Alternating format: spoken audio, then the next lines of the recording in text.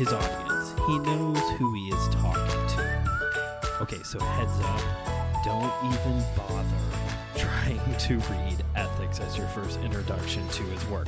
Welcome back to My Seminary Life. I'm your host, Brandon Knight. This is the summer of Bonhoeffer. Each week we've been diving into a different piece of his writing. And this week, oh my word, this was difficult, to say the least. I had 4 pages to read, and I'm still not ready to talk about this. I've said that before here on the show. Like, you go back to the social justice episode that came out like late February, early March. I wasn't really prepared to talk about it because I feel like this is a ongoing conversation and something that I am growing in. This, on the other hand, like, I'm not sure if I have actually fully comprehended what Bonhoeffer was trying to say on the topic of natural life. When we do another round of Bonhoeffer in the future, I already know one guest I would really like to have on the show because I found out she is a big fan of Bonhoeffer, and I'm a big fan of her, so if I can get her over here just to, like, geek out on Bonhoeffer like Pastor Will and I did, that'd be great. But I really think if we do another round, and we will in the future, that I need to find somebody who just knows the book Ethics really well and can talk to me and explain, like, the significance of this book. It was good. What I read this week to talk about here on the show is good. I really am still not quite sure if I understand exactly what was being said. So with that in mind, let's just get into this. This might be a bit of a short episode. So for the setup, again, the portion I'm going to be talking about today comes from Bonhoeffer's book, Ethics. And as I have stated here and there on the show, to Bonhoeffer, this was the masterpiece. This was his biggest contribution. I know all of us would say, but bro, Cost of Discipleship is like right there. That is the great one. But this was the book that he was striving to work on the most. And unfortunately, he technically never got to finish it. He was killed before this book was finished. And so there are sections and portions of this book that are not incomplete, but are sewn together through other writings of his to make a complete work. And if I remember correctly, this book didn't come out until 1955, which would have been 10 years after his death. So what we have here today is the topic of natural life. Or the best that I could explain it from the title of the episode is, this is Bonhoeffer on the sanctity of life. The editors put in the beginning section of this section of the book that Bonhoeffer wanted to spend time on the subject of natural life for 2 very specific reasons. The first reason is that the Nazis were obviously doing very horrendous things to humans, and he and believers needed to begin speaking out against said atrocities that the Nazis were doing. The Holocaust, killing of Jewish people, disabled people, African or black people. Like, the Nazi Party had a very specific, like, ideal, the Aryan race, right? And everything else was less than human. And so Bonhoeffer wanted to spend time talking about the natural life as a way to counteract what the Nazi church and the Nazi state was communicating, was teaching, was doing. But also because, and this is honestly the most interesting part, partially because I could comprehend it, but also not comprehend it all at the same time, he also wanted to write about the natural life, about the sanctity of human life, because at that time, the Protestant church didn't really have an ethical stance on the sanctity of human life. There was plenty of Catholic teachings and Catholic writings on the sanctity of human life, but the Protestant side of the faith didn't really have much.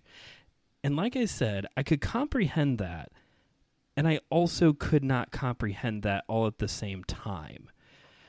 Because if you're like me, which based off of the demographic, I think the demographic numbers I see, I think most people would agree with me on this, that the idea that the Protestant church didn't have a hard ethical stance on the sanctity of human life at one point in time seems preposterous. Because if anything, there's entire churches whose entire missions in life is to fight for the sanctity of human life, is to fight against abortion, is to fight against pro-choice. That like the idea that at one point in time we had nothing. And by the way, at one point in time wasn't that long ago. Again, the book came out in 1955. Bonhoeffer was working on this presumably throughout his life. Ethics was always a big part of his theological meditations. So the idea that even, 70-ish, not even quite 70 years ago, we didn't have a hard ethical stance. Let's say he was working on this section specifically in the 1930s. So you mean to tell me that even 90 years ago, we didn't have a hard ethical stance on the sanctity of human life? That is baffling to me. Not because I think it's that significant. It is important, obviously. But as somebody who grew up in the church, even at a very young age, I knew abortion is bad. We should be pro-life. The rhetoric is shoved down our throat. When I was in college, we had chapel services that was 2-3 days every year, or at least 1 year in particular, that was devoted to how to win an argument against someone who's pro-choice. The idea that at one point in time, we didn't have an ethical stance on this. And basically, from what I gather from the reading from Bonhoeffer, is that Protestants just completely overlooked the subject. Because of the fall and everybody is a sinner, that's basically it. That was basically it for a really long time. We all know that the Catholic Church has very strong stances on pro-life, sexual purity. That seems to go back for a very long time, presumably, or at least longer than 90 years ago. I hope I'm doing my math right, because there's some... I'm going to sound really dumb with that. Anyway, but we were trying to catch up, and Bonhoeffer found it necessary to not just adopt what the Catholic Church had to say, but to formulate our own stance on it, which is good, which is proper. I think it makes sense that the Lutheran wants to formulate his own stance separate from the Catholic Church on a theological thing. Cool, sounds good. But also just to think that at one point in time, Protestant theologians were just overlooked it. Almost did not, I shouldn't say they didn't care, because obviously I don't know the motive behind this, right? I wasn't there 90 years ago, so I can't speak to this completely. But goodness, just to think, to be in that world is just weird. And I know I'm not the only person who listens to this show that grew up in church and can probably echo the idea of wow, at one point in time, this was a non-issue? I mean, obviously, again, not trying to belittle the actual subject matter. We should care about the sanctity of human life, and Bonhoeffer has a very broad stance on this idea when it comes to the sanctity of human life. Like, I'm not trying to belittle the subject matter itself, but like the world that we live in now, where Christians' entire voting is based off of who is the pro-life and who is the pro-choice candidate, right? We overturned Roe v. Wade. Like, this is such a major battleground. Overturning Roe v. Wade, when I was in school, I'm the stereotypical Christian kid in America, y'all. Like, I was homeschooled, I went to a private Christian school, I was raised in church, I went to Awana, I have my Timothy Award, I killed it in VBS, I won the Awana Olympics one year, I went to a Bible college, I went to seminary, and I counted all as rubbish. Anyway, like, the idea of Roe v. Wade being overturned, this was like, I don't want to say taking down Goliath or something like that, because that has been ripped out of context and beaten to death. But having Roe v. Wade overturned, that was always seen as the big thing that Christians need to hope happens, but it probably won't. But if it ever did, man, the world and the universe would be so different. The universe, that's a big exaggeration, Brandon. But you get what I'm saying? Like, the idea of Roe v. Wade being overturned was always treated with this, like, this is the battlefield. This is the thing that we have to win. And I'm sitting in my, I'm like a junior higher hearing these things. So, anyway, like I said, that's the setup here, is that Bonhoeffer spent a lot of time talking about the natural life, which is the phrase he keeps using, but also never really explains what that means. So that's why I went ahead and titled the episode Bonhoeffer on the Sanctity of Life, because if I just wrote Bonhoeffer on the natural life, I doubt very many people would have known. I mean, I didn't know what that was. I had to Google it. And it took a few tries to actually find a definition. Like, Bonhoeffer on the natural life, not natural ice. That's a different thing. Bonhoeffer would not talk about that. He probably drank way better stuff. But this is Bonhoeffer on the natural life, known as the sanctity of human life, because the Nazis were, again, just committing atrocities against humans, against human life. But also, fun fact, once upon a time, we just overlooked the topic as Protestants and just didn't have a stance on it. After this point, everything gets very technical and very heavy. So again, this episode's probably going to be short because I'm not quite sure if I can adequately retell here what Bonhoeffer is arguing for.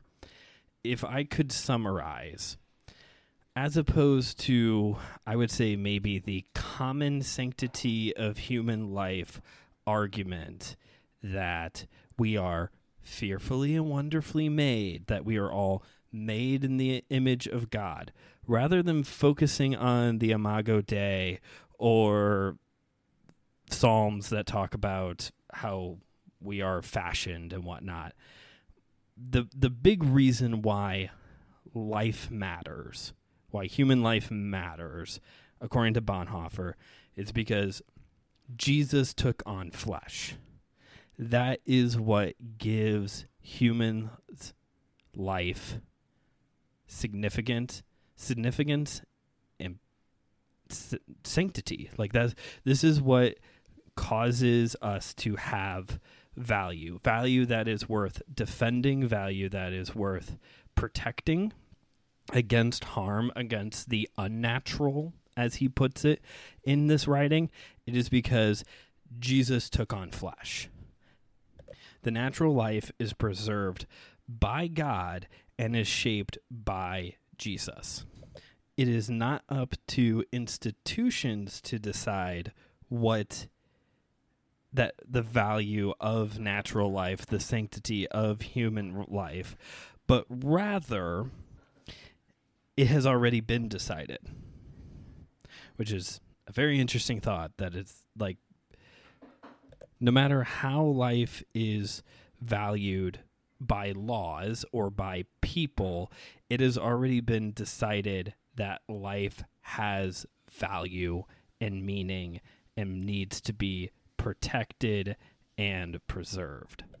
Bonhoeffer also mentions here that the destruction of human life is actually a sign of the end times, which takes us to our verse of the day, which is Luke 21:16. This is a verse that he brings up.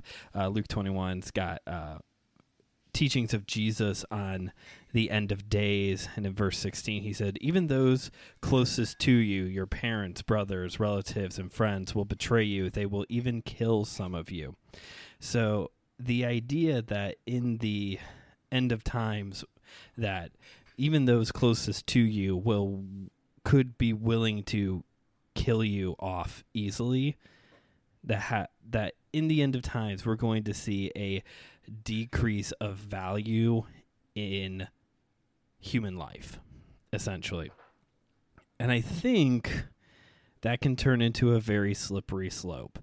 I have heard people with my own ears say before that the reason why there are so many wildfires that take place in the United States is because God is trying to get our attention to outlaw abortion.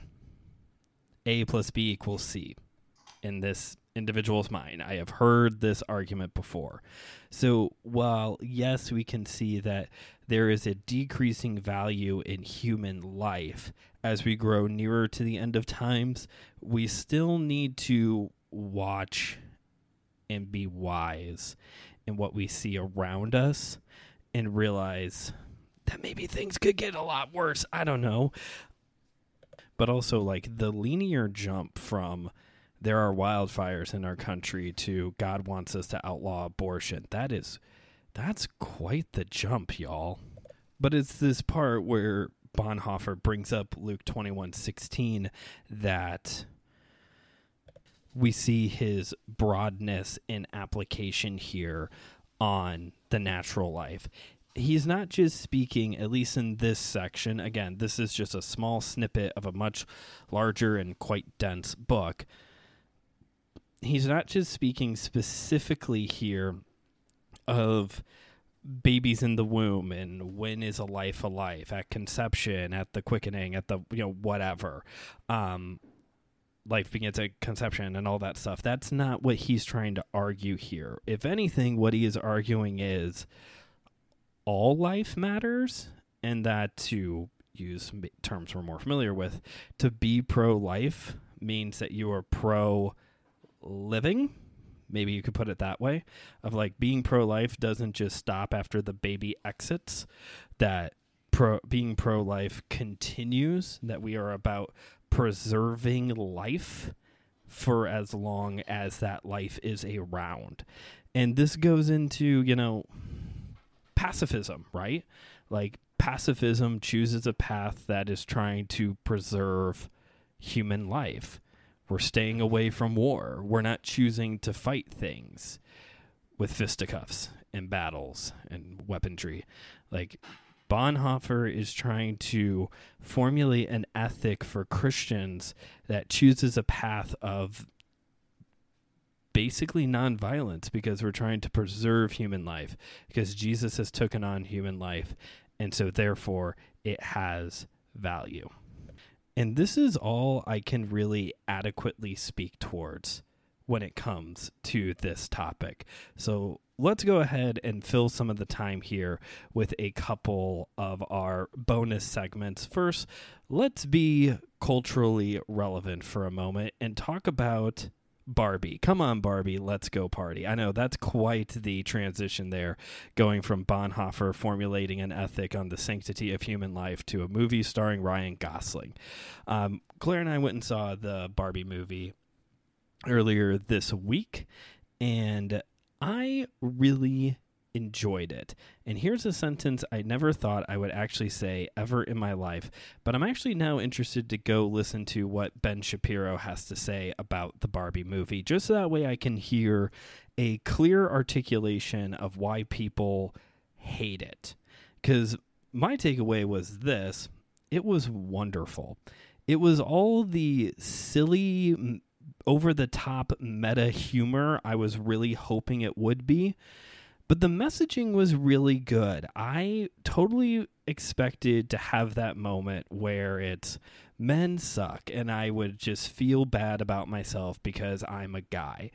But that's not the message of the movie. The message of the movie isn't men suck, although it does show toxic masculinity in the film.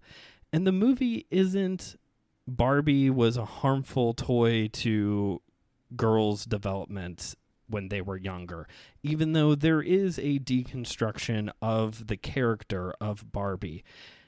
If anything, the message of the movie is the patriarchy as a construct is bad for all people, no matter what your gender is. And for some reason, I thought maybe that could be a message that more people could get behind, but I guess not. I think it was a very well-told story. I don't know what other story you would have told with Barbie. If you were going to make a movie about Barbie that was going to have some meat on the bones, this is probably the best. Meat on the bones, that wasn't the best analogy to use, was it? If you're going to make a movie about Barbie that's going to have a deeper, layered meaning behind it, then this was definitely the story that should have been told. And it was told very well. I don't know. I have not seen other Greta Gerwig films, but this was very well made. And I am very interested in checking out her other films now. I know she is more of an indie film director, and that indie style does come out in the movie, if you haven't seen it yet. I would definitely recommend it. And if you do like indie movies, it is a very well-told Hollywood film with that indie art style at different points. And I'm not kidding. This is the best I've ever seen Ryan Gosling. Margot Robbie was perfect as Barbie. And yeah, also Michael Cera's in it. And if Michael Cera's in a movie, I'm just going to sit back and enjoy it. And before we get out of here, how about a quick My Life update? Kind of an update. I might, by the time next week's episode comes out, I might have a new job title. We'll find out. I had a very good interview this week. I don't want to get too much hype over this, but I'm hopefully going to be getting a job here in ministry soon. Not pastoral ministry, but still a vocational ministry job, which is exciting to be out using my degree and also just getting out of the house. You know, I'm not trying to get too excited over it. I thought I would just share that all with you. And I'm hopeful. Like I said, maybe by next week, I'll be able to come back and say, hey, I'm a this now. Or I won't. We'll find out. But the interview went really well, so looking forward to hearing back from them here by next week. All right. Sorry that this is such a short episode, especially compared to the last few episodes. If you do want more Bonhoeffer content, then might I recommend you going over and subscribing to the My Seminary Life fan club over at Buy Me a Coffee at the $5 a month or higher level. You get access to exclusive blog posts, and one just came out earlier this week. One More Thing is back. That's right, all you old school listeners out there. One More Thing is back and is now a blog post that will be coming out near the end of every series, so every couple months, where I give some of my closing thoughts on the series and what I think should be the next steps in light of that series. So the one for Bonhoeffer just dropped earlier this week. And you can go check that out, again, at least the $5 a month level. Or if you subscribe at the $9 a month level, you get not only access to those exclusive blog posts, but you also get a shout out here on the show. So shout out to you, Lori, for supporting the show. And if you want to join her, then head on over to buymeacoffee.com/MSLpod, subscribe at $9 a month, or you can use Buy Me a Coffee as God intended for it to be, or whoever created Buy Me a Coffee, and donate $3 per cup of coffee towards the show. Appreciate all that you all of you are doing for the show. We should really end this episode. Thank you all for listening. Please rate and review the show wherever you get your podcasts if you haven't yet already, and please share this episode with somebody you think could get something out of it. Next week on the show, we've got two more episodes of the Summer of Bonhoeffer before we enter ancient Greece. We're going even further back in time. We got 2 more episodes left of this series. It's been a fun ride, but it's time for the ride to be coming to an end soon. But until next time, this is Brandon signing off. Remind you, as always, that theology is for everyone, so keep on studying.